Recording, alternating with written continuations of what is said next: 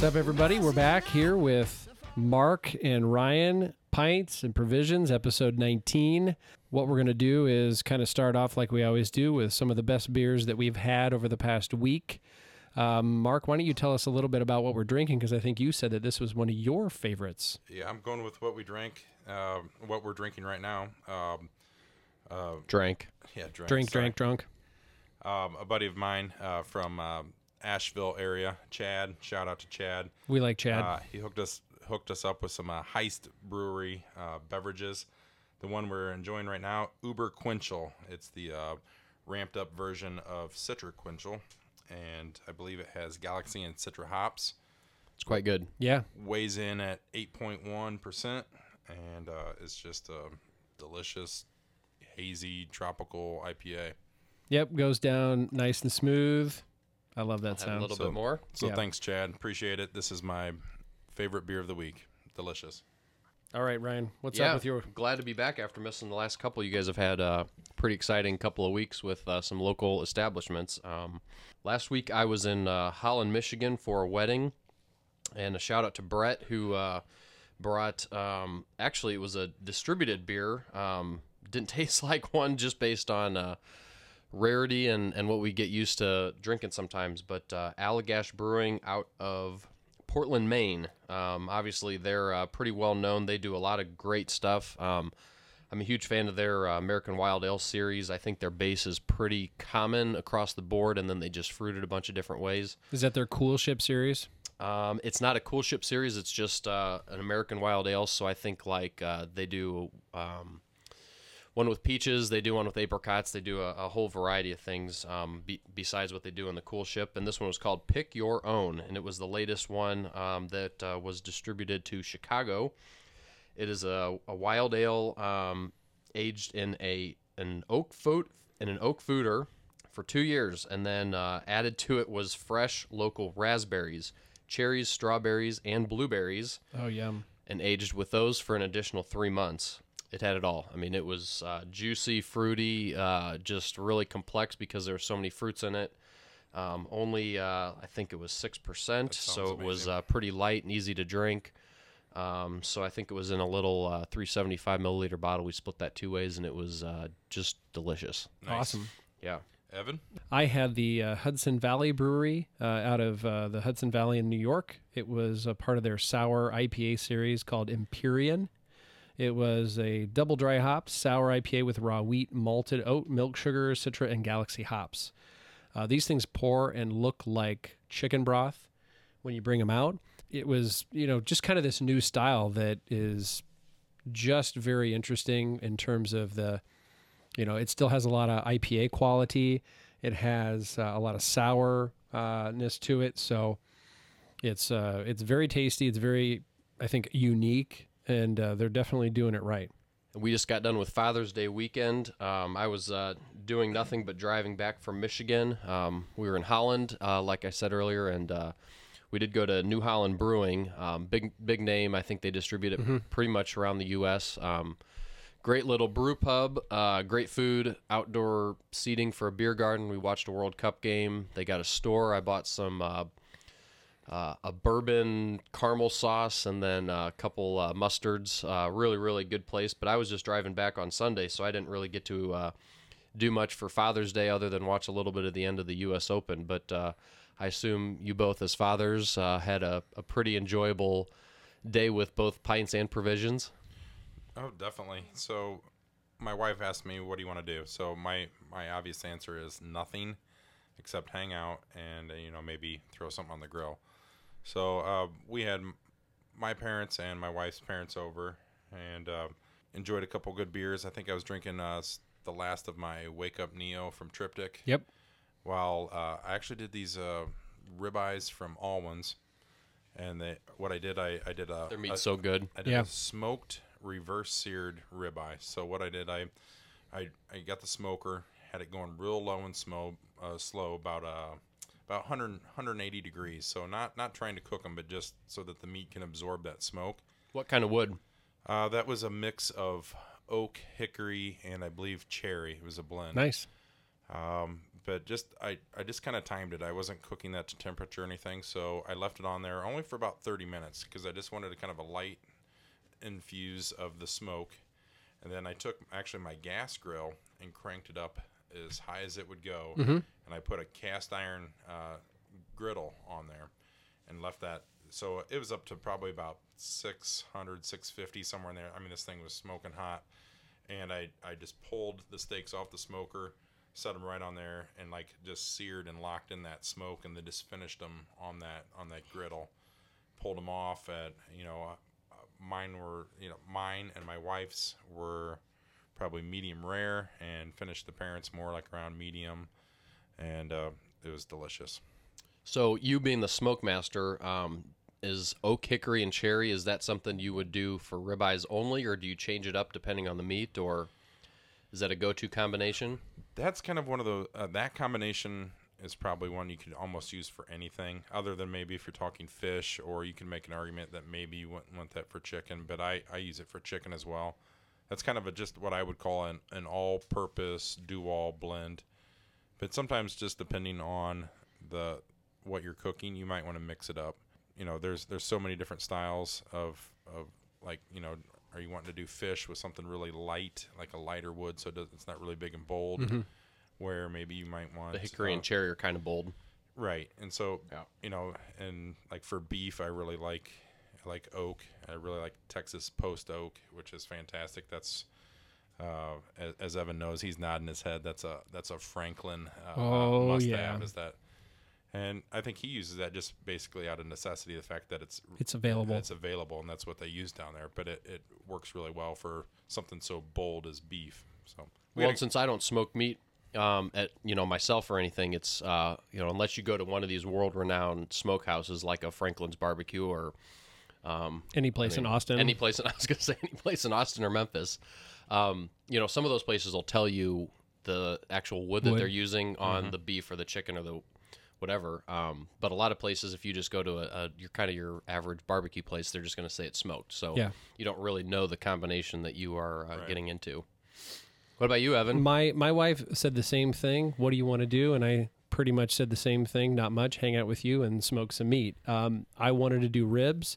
So I got the ribs going. I got a full rack of baby back ribs and a full rack of spare ribs, and interestingly enough, I also got mine at Alwyn's.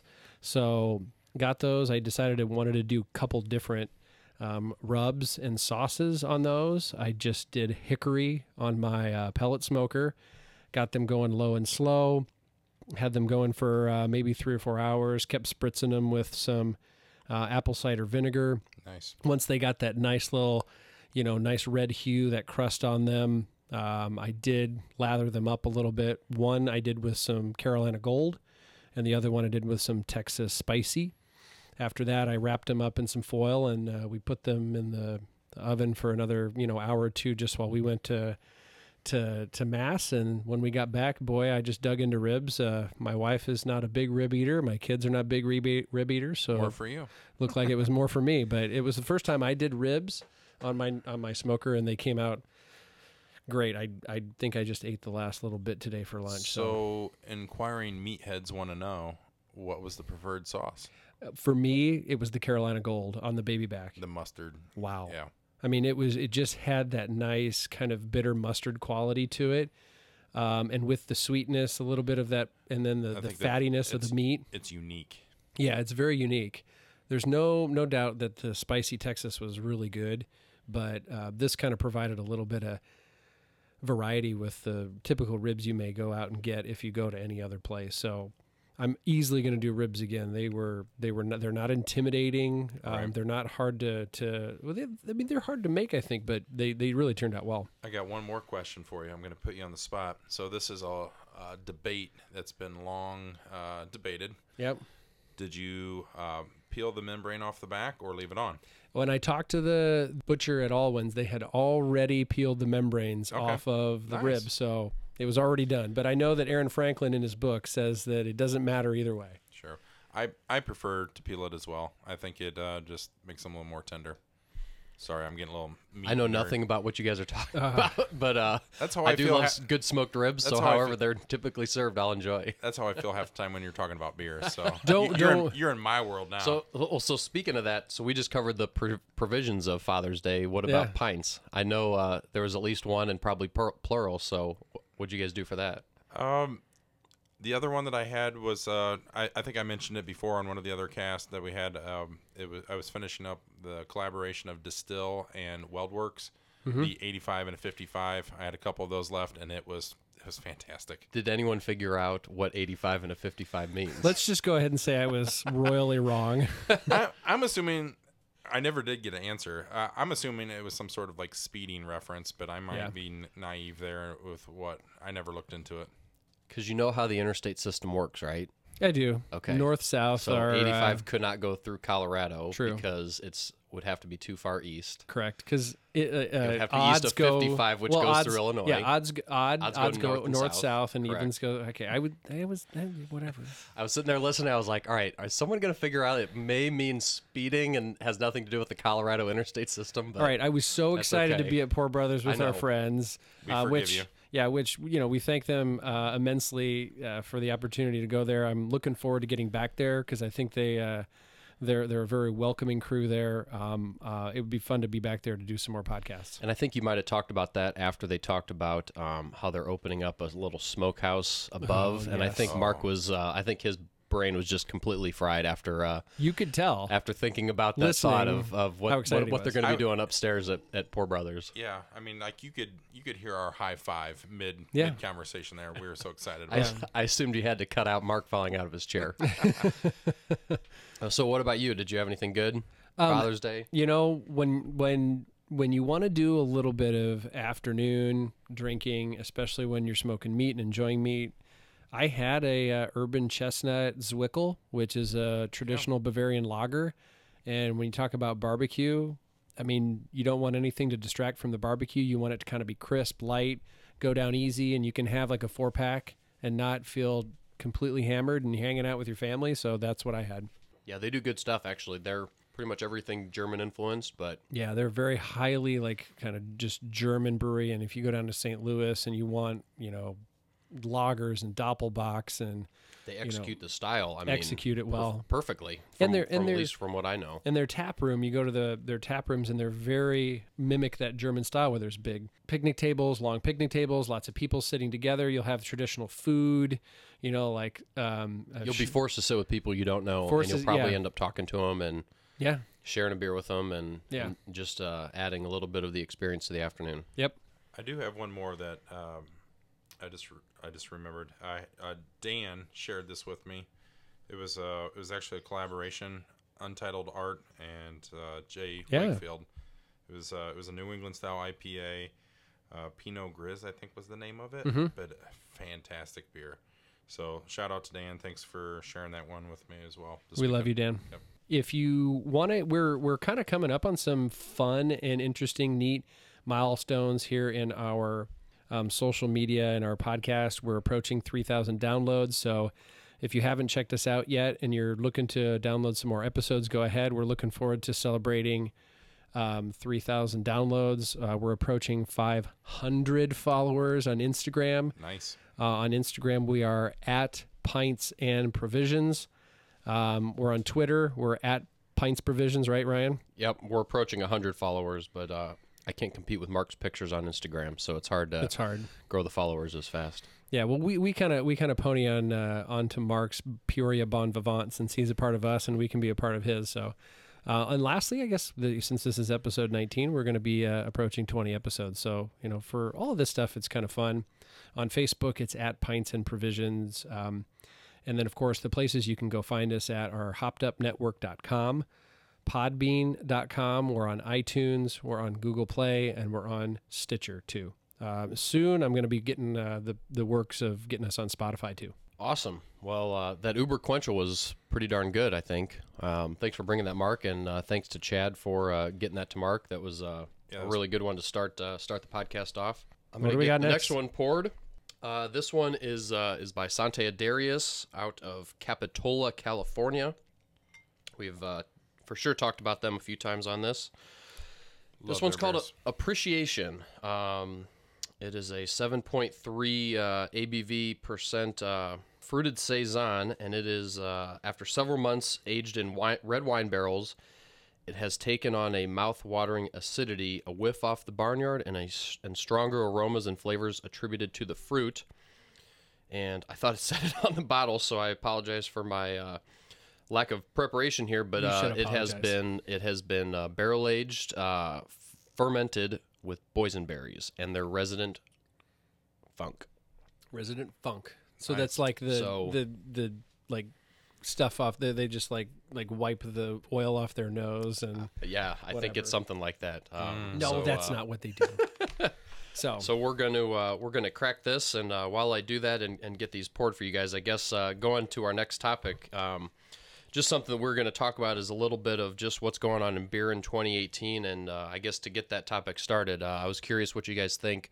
What's the best beer of 2018 that you've had so far? I don't know, Mark. I'll start with you.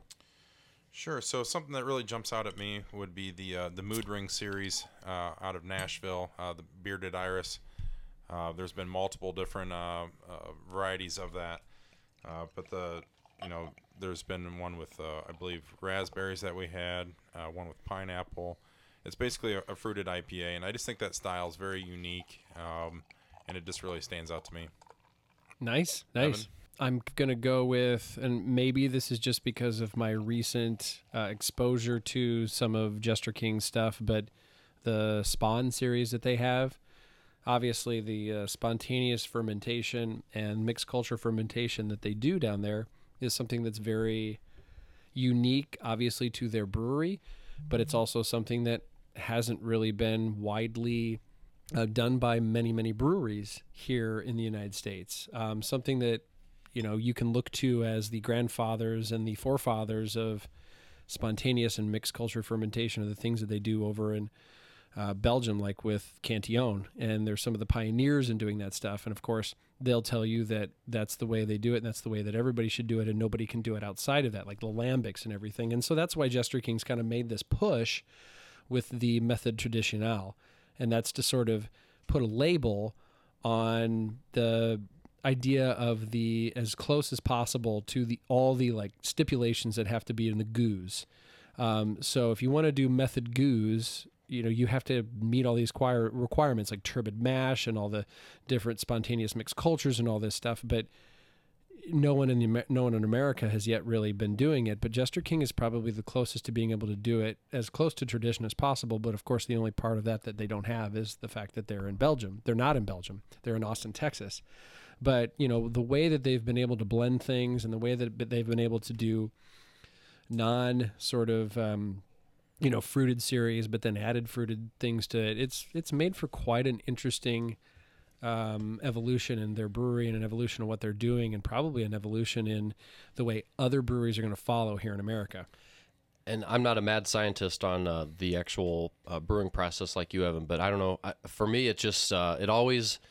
Whenever you hear about Jester King, it always, at the back of my mind, I'm just saying, man, how is Texas, you get 90-degree heat, 9 months of the year, how in the heck do they do mixed culture fermentation so well? And I just don't know if it's if they're just in the prime spot of location, or if they just have that setting just down perfected down at that Jester King's location on that beautiful hill, and what they're doing down there. I don't know. I don't know. When you think of the mixed culture and you think of the weather needed for wild yeast and everything, it's just like the heat of Texas just doesn't seem like the ideal spot, especially when a lot of the influences come from Belgium, which is a completely different tempered environment.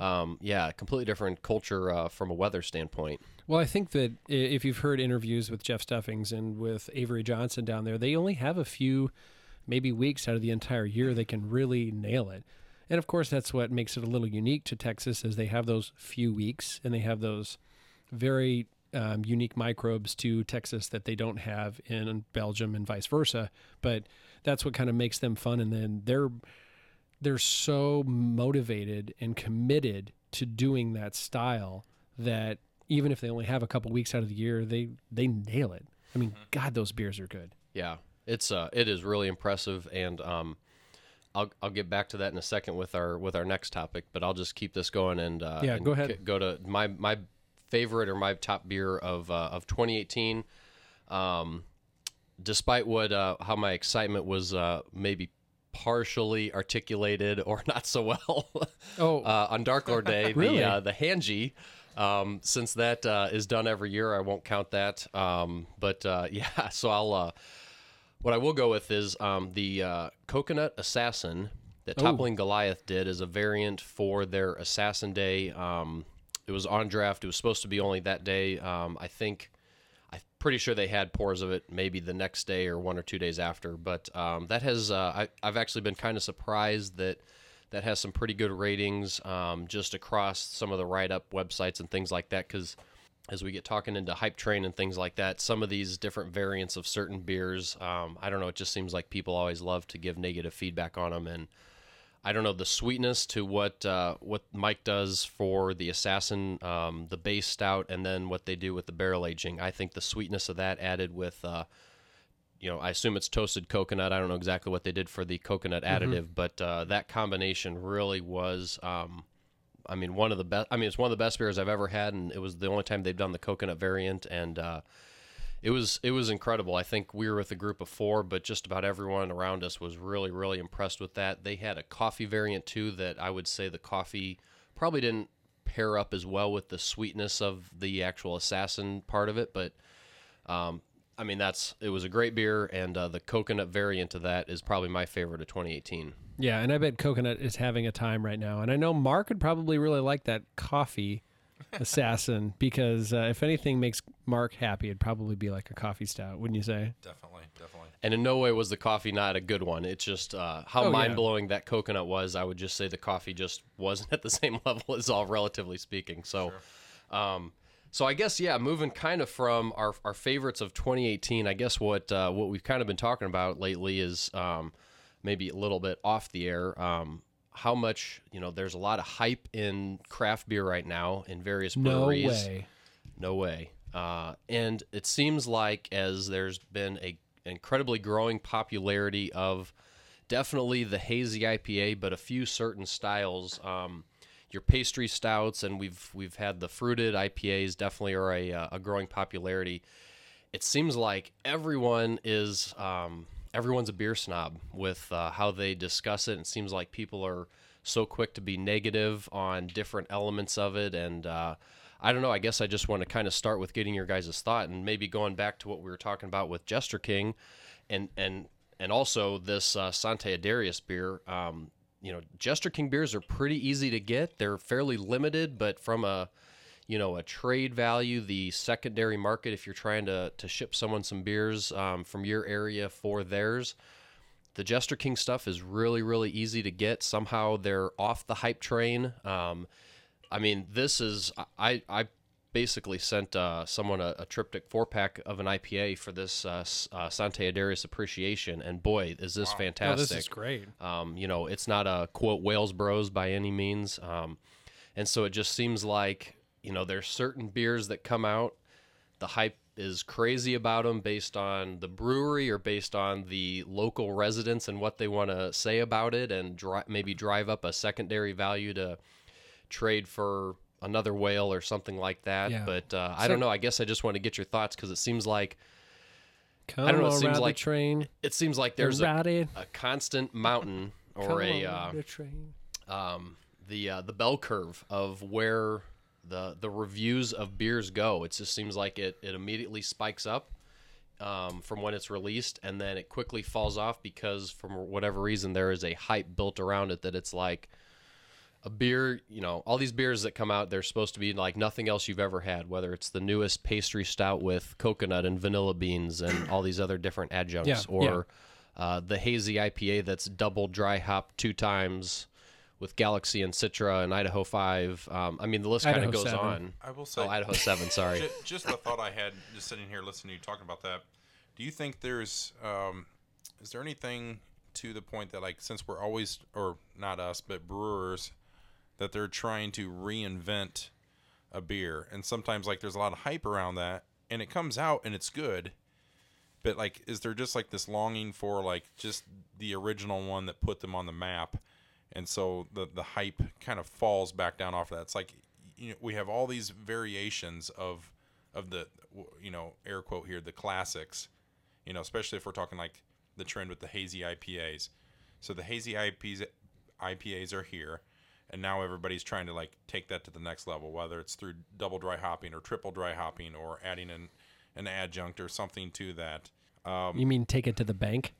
Yeah. So, but I'm just wondering, like, is that where the letdown is? Is like sometimes like we kind of talk ourselves into, man, this is going to be fantastic, and then when it's actually here, it's good, but it's like, man, I just really prefer the original. Well, I'll give my quick thoughts on this. I think from a lot of people's standpoint, I think us around this table, I think we drink a lot of this stuff not really trying to think about what the hype says about it and just enjoying it. Sure. We don't have to think about it as, hey, is this going to be the next 5.0 on Untapped, and what are the adjuncts in this? That's why we do some of the blind tastings and whatnot, just to enjoy it, because whether it's hyped up or not, it's probably, off the record, it's probably really, really darn good beer. So whether it's your 4 and it's supposed to be a 4.5, or it's a 5 and it just blows your mind, like this appreciation we're drinking where it's not hyped up. I just think I think there's a lot of people out there that probably just have super high expectations and then always are getting let down. I don't know. Or, I think that, okay, so I would rather have this Sarah Appreciation bottle in my refrigerator rather than some untested, 16-ounce sticker can double dry hopped IPA. I would. It's just more enjoyable. It's probably going to pair, you might find that it pairs better with food. You might find that more people people will be more impressed, if you'd pour this for them and share it with them.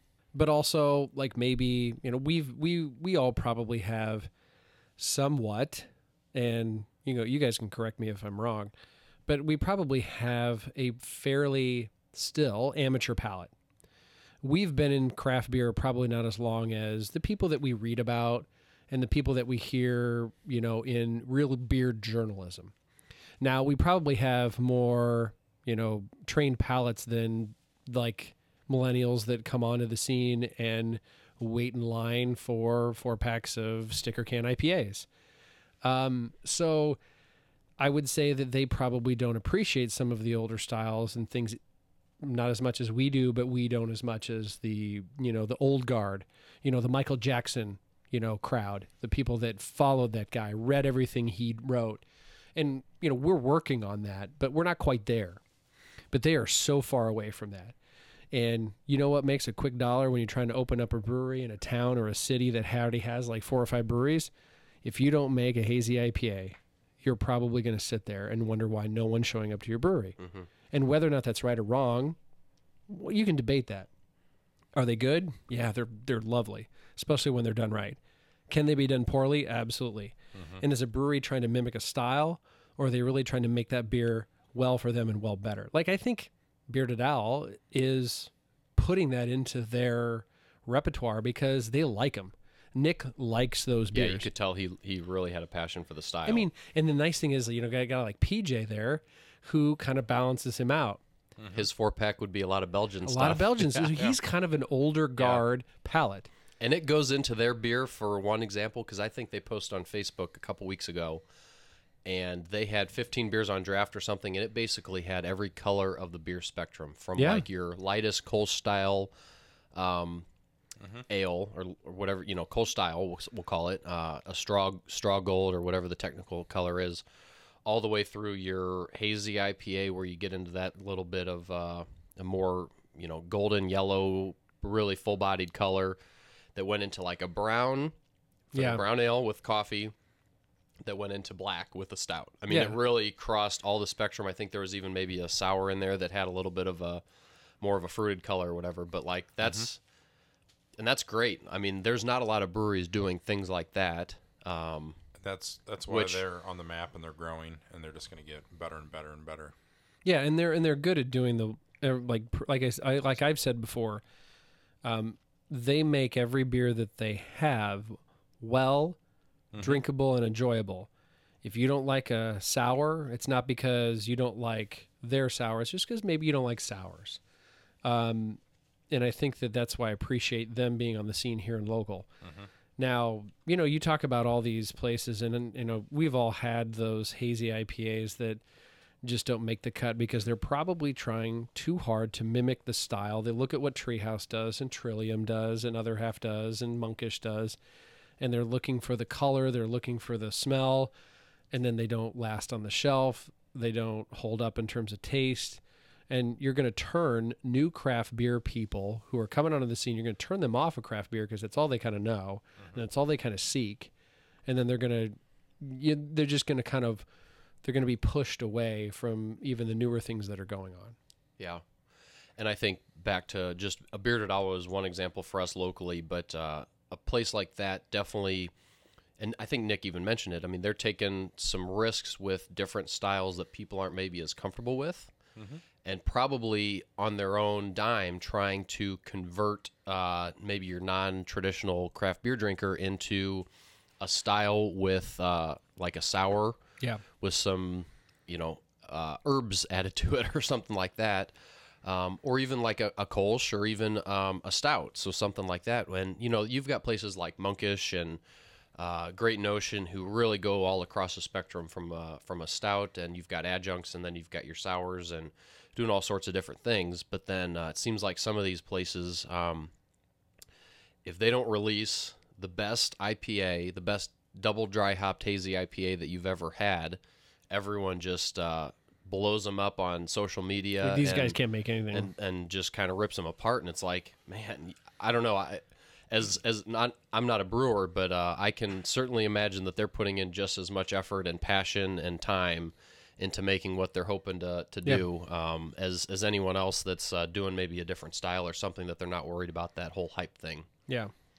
I think it's dangerous to get too one-dimensional. It's okay to follow trends, and it's okay to be a trendsetter, and it's okay to say, hey, I want to draw that crowd in. Right. I want to make a hazy IPA so I can get those younger palates, those, hungry palates for those in here, and I'm going to introduce them to something else. But if you don't make that one good, then they're not going to drink anything else at your place, and they're going to go on to the next. And I think what maybe spurred our discussion today is how Treehouse just came out with Juice Machine. Juice Machine. That just blew up different train. Secondary trade values and different things where people were trying to get, the best barrel-aged stout that they could for 2 or 3 juice machines or whatever it may have been. One Hanji for 2 juice machines. And then people start drinking them, and then you have on all sorts of different social media platforms where people are saying overrated, meh, whatever the usual terms are. And I just think we're all kind of sitting here like, why can't people enjoy this for what it is? I mean, you don't 100% remember exactly what the last batch of Juice Machine tasted like, so stop hating on it and giving it such a bad rap, which point, people love to do. Aren't you missing the point of what craft beer is supposed to be about? Like when you dissect it that far and you're that bent out of shape, to me you're just missing it. Like just enjoy it in the moment, and just move on. If it's not your favorite, move on. Yeah, and it's interesting to your point. You talk about going to Bearded Owl, and you can see the whole spectrum of SRM, on the color scale. But if you go to Treehouse, you're going to see varying styles of hazy, from lightest hazy to maybe a little deeper, hazy, and that's okay because you know what? That's what Nate does best. That's what he'll do stouts, and he'll do them really well. Too. Yeah. But outside of that, maybe they have a couple of those other ESBs, Old Man and Ma and all those other ones that sort of creep in there once in a while, probably just to keep themselves honest. But you're not going to find a lot of variety. So how are you going to pick out the best one? I'm going to drink Julius, Haze, Green, Sap, Green. Green, and you drink all this next to each other, and what are you going to be stuck with at the end of the day? You're going to be like, okay, well, they're all juicy and they tasted like pineapple. Okay, well, what else do you got? Yeah. Because then you go to another brewery that has a little more diverse beer menu, and you're going to say, okay, great, I had a great hazy IPA. What do you have for a sour? What do you have for a stout? What do you have for a ESB? What about an English mild? What about a Kolsch? I get get palate bored. I'm like totally bored. And I'm totally, there's moods. I know in 3 weeks from today, I'll be at Treehouse, and I know when I get off a plane on a Nate, Thursday we love afternoon you. in Talk to July, Ryan. I will be in the mood for a couple different hazy IPAs. Absolutely. I just know I will. Oh, yeah. But then there's fun. days, there's days where, last Thursday we had a cookout up in Holland, Michigan, and a couple people brought over, one person brought a Pilsner, and another person brought over a Founder's kind of a standard lager. And it was fabulous just kind of having a little bit of a diversification and not having to worry about the haze craze or what the Untapped ranking is or what the hype was about it. And it was something that they just got off the shelf, and we enjoyed them all the same, and it was fantastic. Evan, you were talking about palate fatigue and how that makes you want to venture out and try other things. I think we've talked about this before, but the resurgence of classic beers like Yep. the lagers, the pilsners, ambers, bocks, and those things. I think that's just going to be a continuing trend of people just kind of searching out for that thing, maybe looking for a Scotch ale or something that's just unique. That if you remember when we talked to Brink, I took away from that was just very unique in the fact that they were doing all those different styles. And that's what keeps people coming back to their brew pub, is that they're not going to get tired of the same thing. Yeah. That's what I love about Bearded Owl. Every time I walk in there, there's going to be something new to try. Well, and you're going to have brewers that want to, and of course, they've got probably a marketing person that's going to be helping them tell them what we should be making. But you're going to have situations where breweries are going to say, we want to bring people in, we want people to spend money here, and we want people to continue to come back here, line up here. And those are going to be the ones that continue on the hazy IPAs, adjunct stouts, and then you're going to have the ones that make a hazy IPA, bring people in and introduce them, and they'll probably be the ones that survive. And you'll probably see the bubble burst on all these breweries that are just following trends. Now, hopefully the ones that do it well will continue to diversify and figure out, okay, I can make these good. That's great. I can bring these people in, but I can also make this good, and you can try this.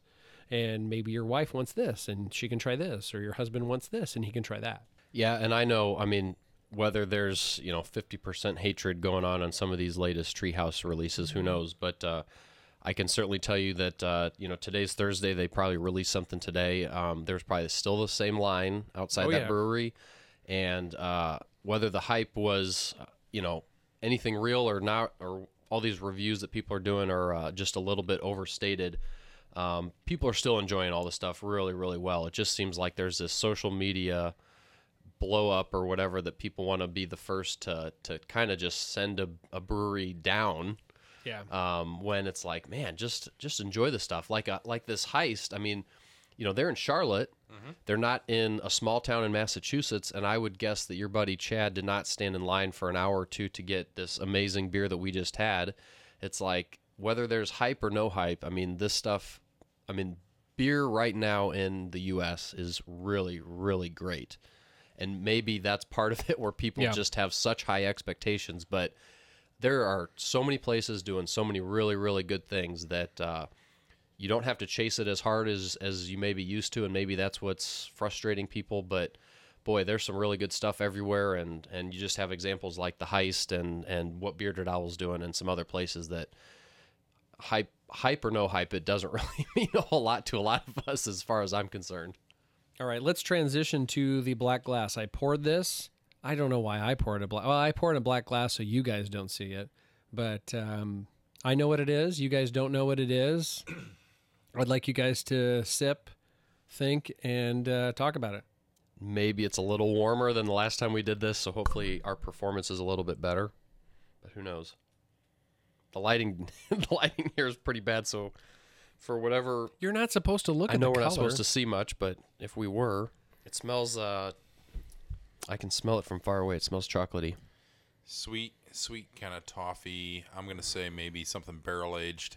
I think I get a lot of sweet, almost like a barley wine. I'm going to go with a barley wine. A barrel-aged barley wine. There's still like man, there is a bitter chocolate end to that. Like it starts out a little sweet, and then it really dries out in your mouth, and you get this, like baker's chocolate kind of a flavor to it, where it's dry and it's bitter. And Ryan keeps trying to look in the glass to try to figure it out. I'm looking at the carbonation because I can't see a little bit of bubbles, so I'm really trying. But is that going to help you? I don't know. cheating. Is that cheating? Okay, so it's not a hazy IPA. I don't know. It's. I don't know. Maybe it's not a barley wine. I'm gonna go on the record and say I'd be shocked if this was a barley wine. I really would. Because he's too... This- come on. Is it? Then it's a barrel-aged stout. But I can't. What's the sweetness? Is it like a marshmallow or a brownie or some sort of toffee notes? I'm not sure. I mean, it might Gosh, just be. I'm so bad. It might just be cacao nibs. I could totally see that. Like, I could taste a lot of that. I'm trying to think what Evan has in his cellar to say. All right, There's something. what Stop has he it. been wanting Stop to it. crack lately? There's something really sweet in this. This is Like not a barrel-aged Dark Lord. I will tell you that. No.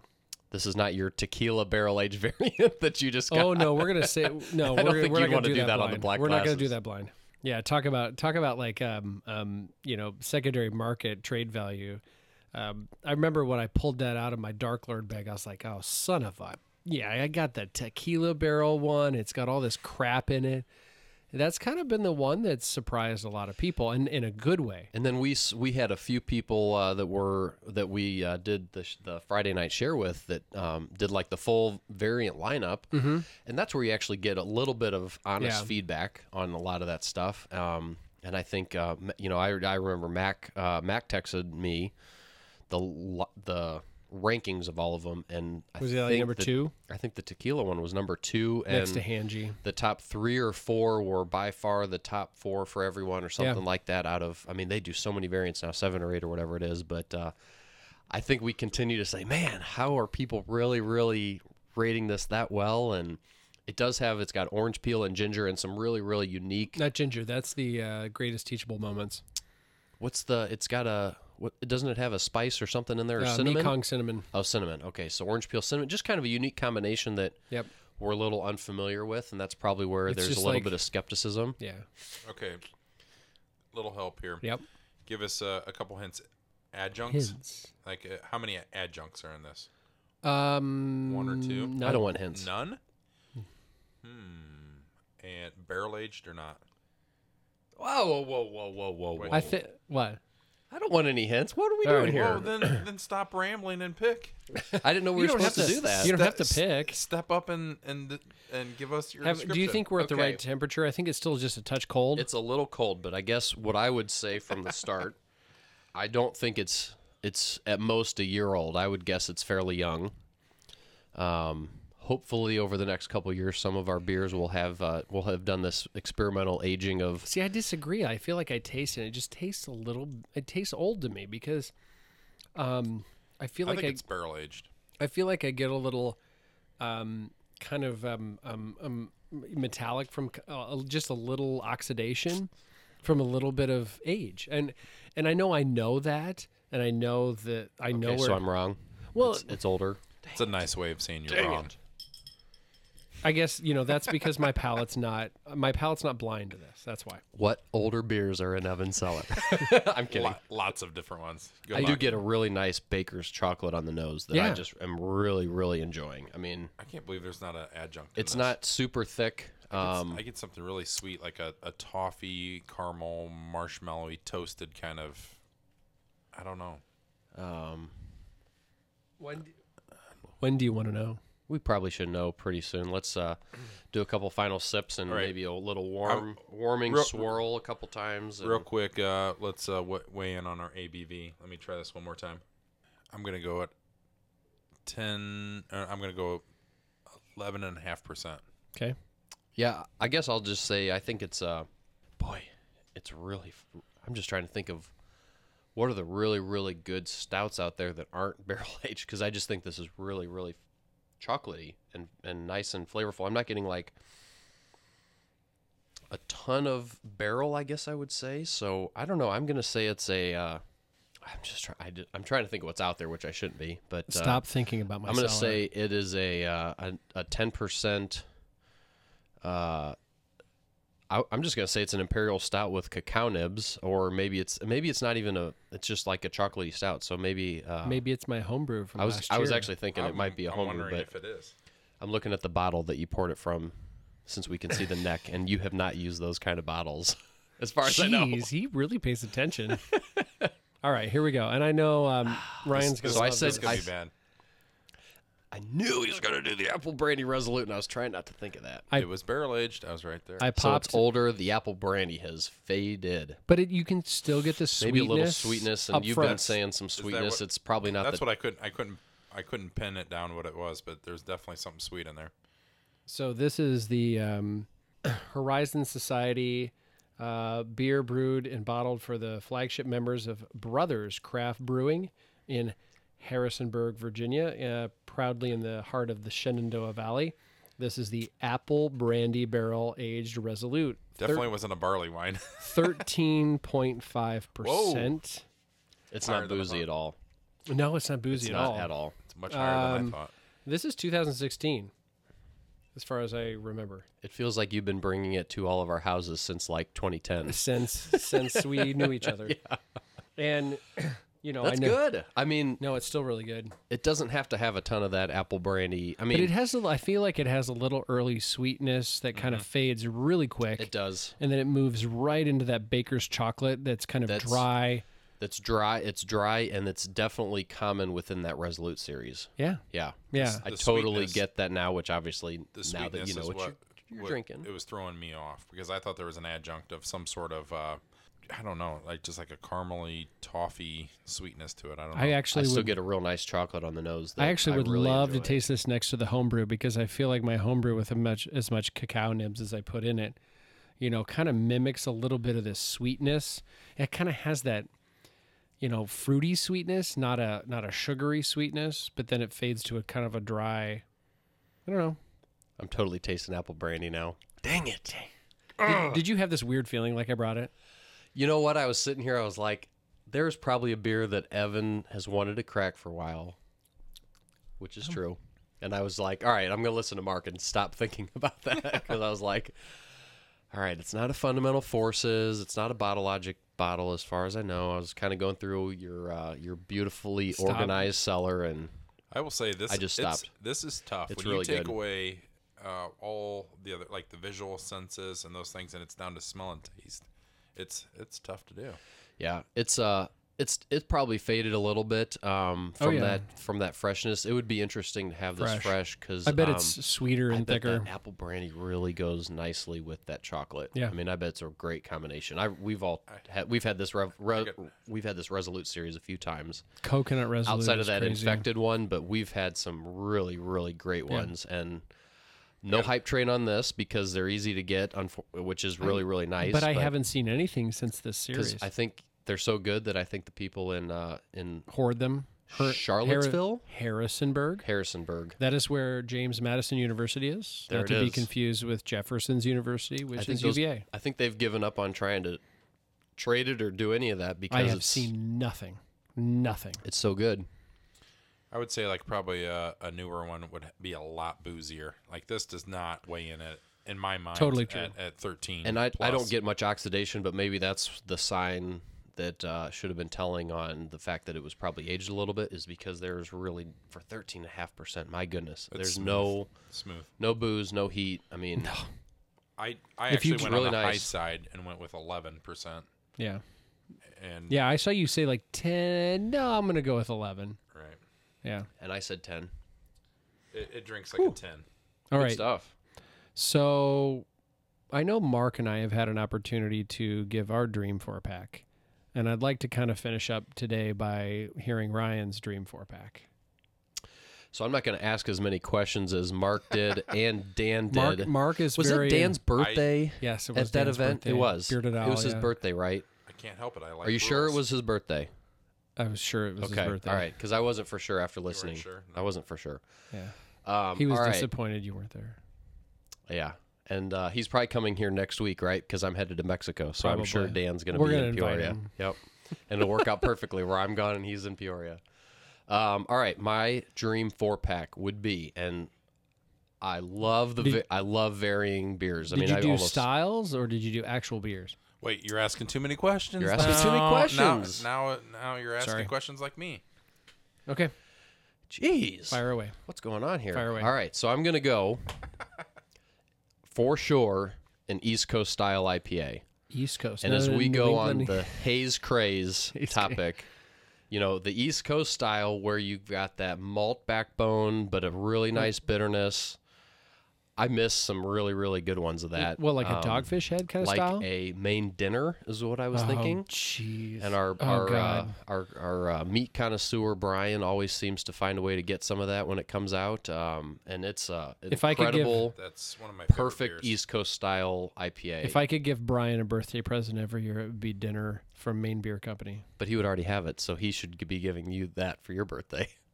Okay, fair enough. Yeah, Brian. What's up? So number 2, I would definitely go with a bourbon barrel aged stout, ideally with vanilla bean. It's kind of my go-to. So if Best I'm beer gonna in the go, world? if Ever I'm gonna made? if I'm gonna go, best beer ever made, the world? forever in Ever? history, ever. Ever made? I would go with the bourbon vanilla Dark Lord. Is that I does it, I don't disagree Can a with you. 4-pack have a bomber? Sure.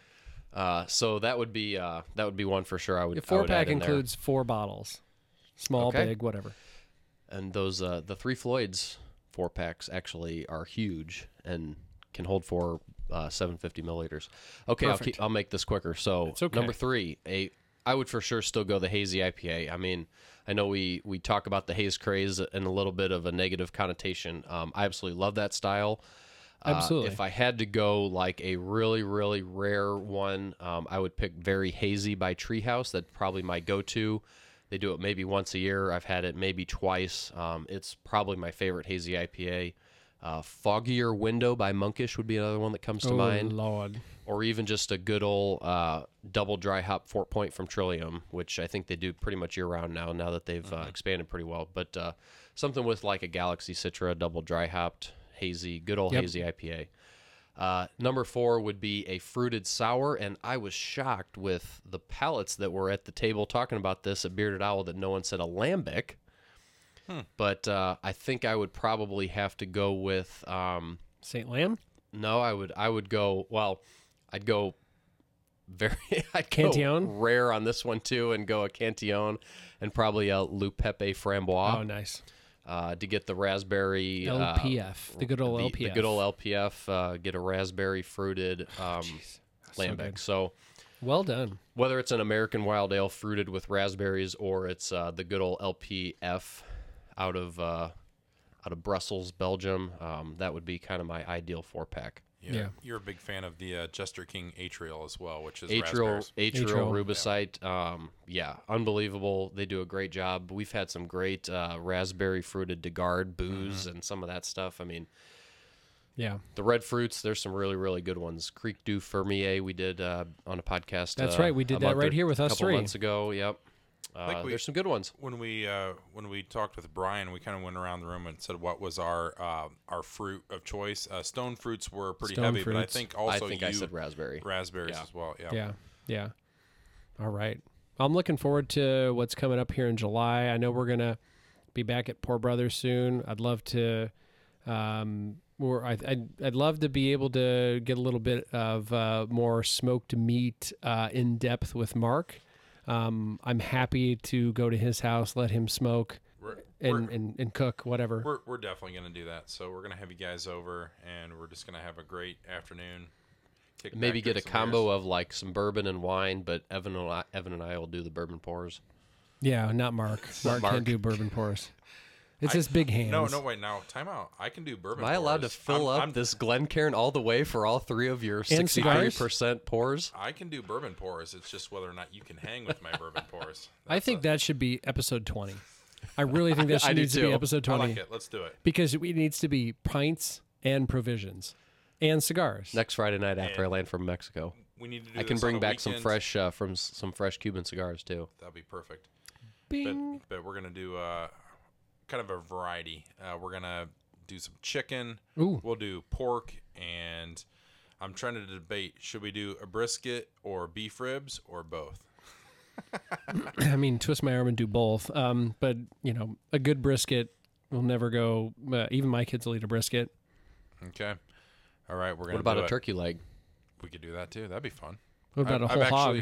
I've smoked you a can whole get- turkey, but I've never done turkey legs. That'd Hey, be you pretty can cool. you can get like a whole lamb at Costco now. Interesting. Yeah, we could do that.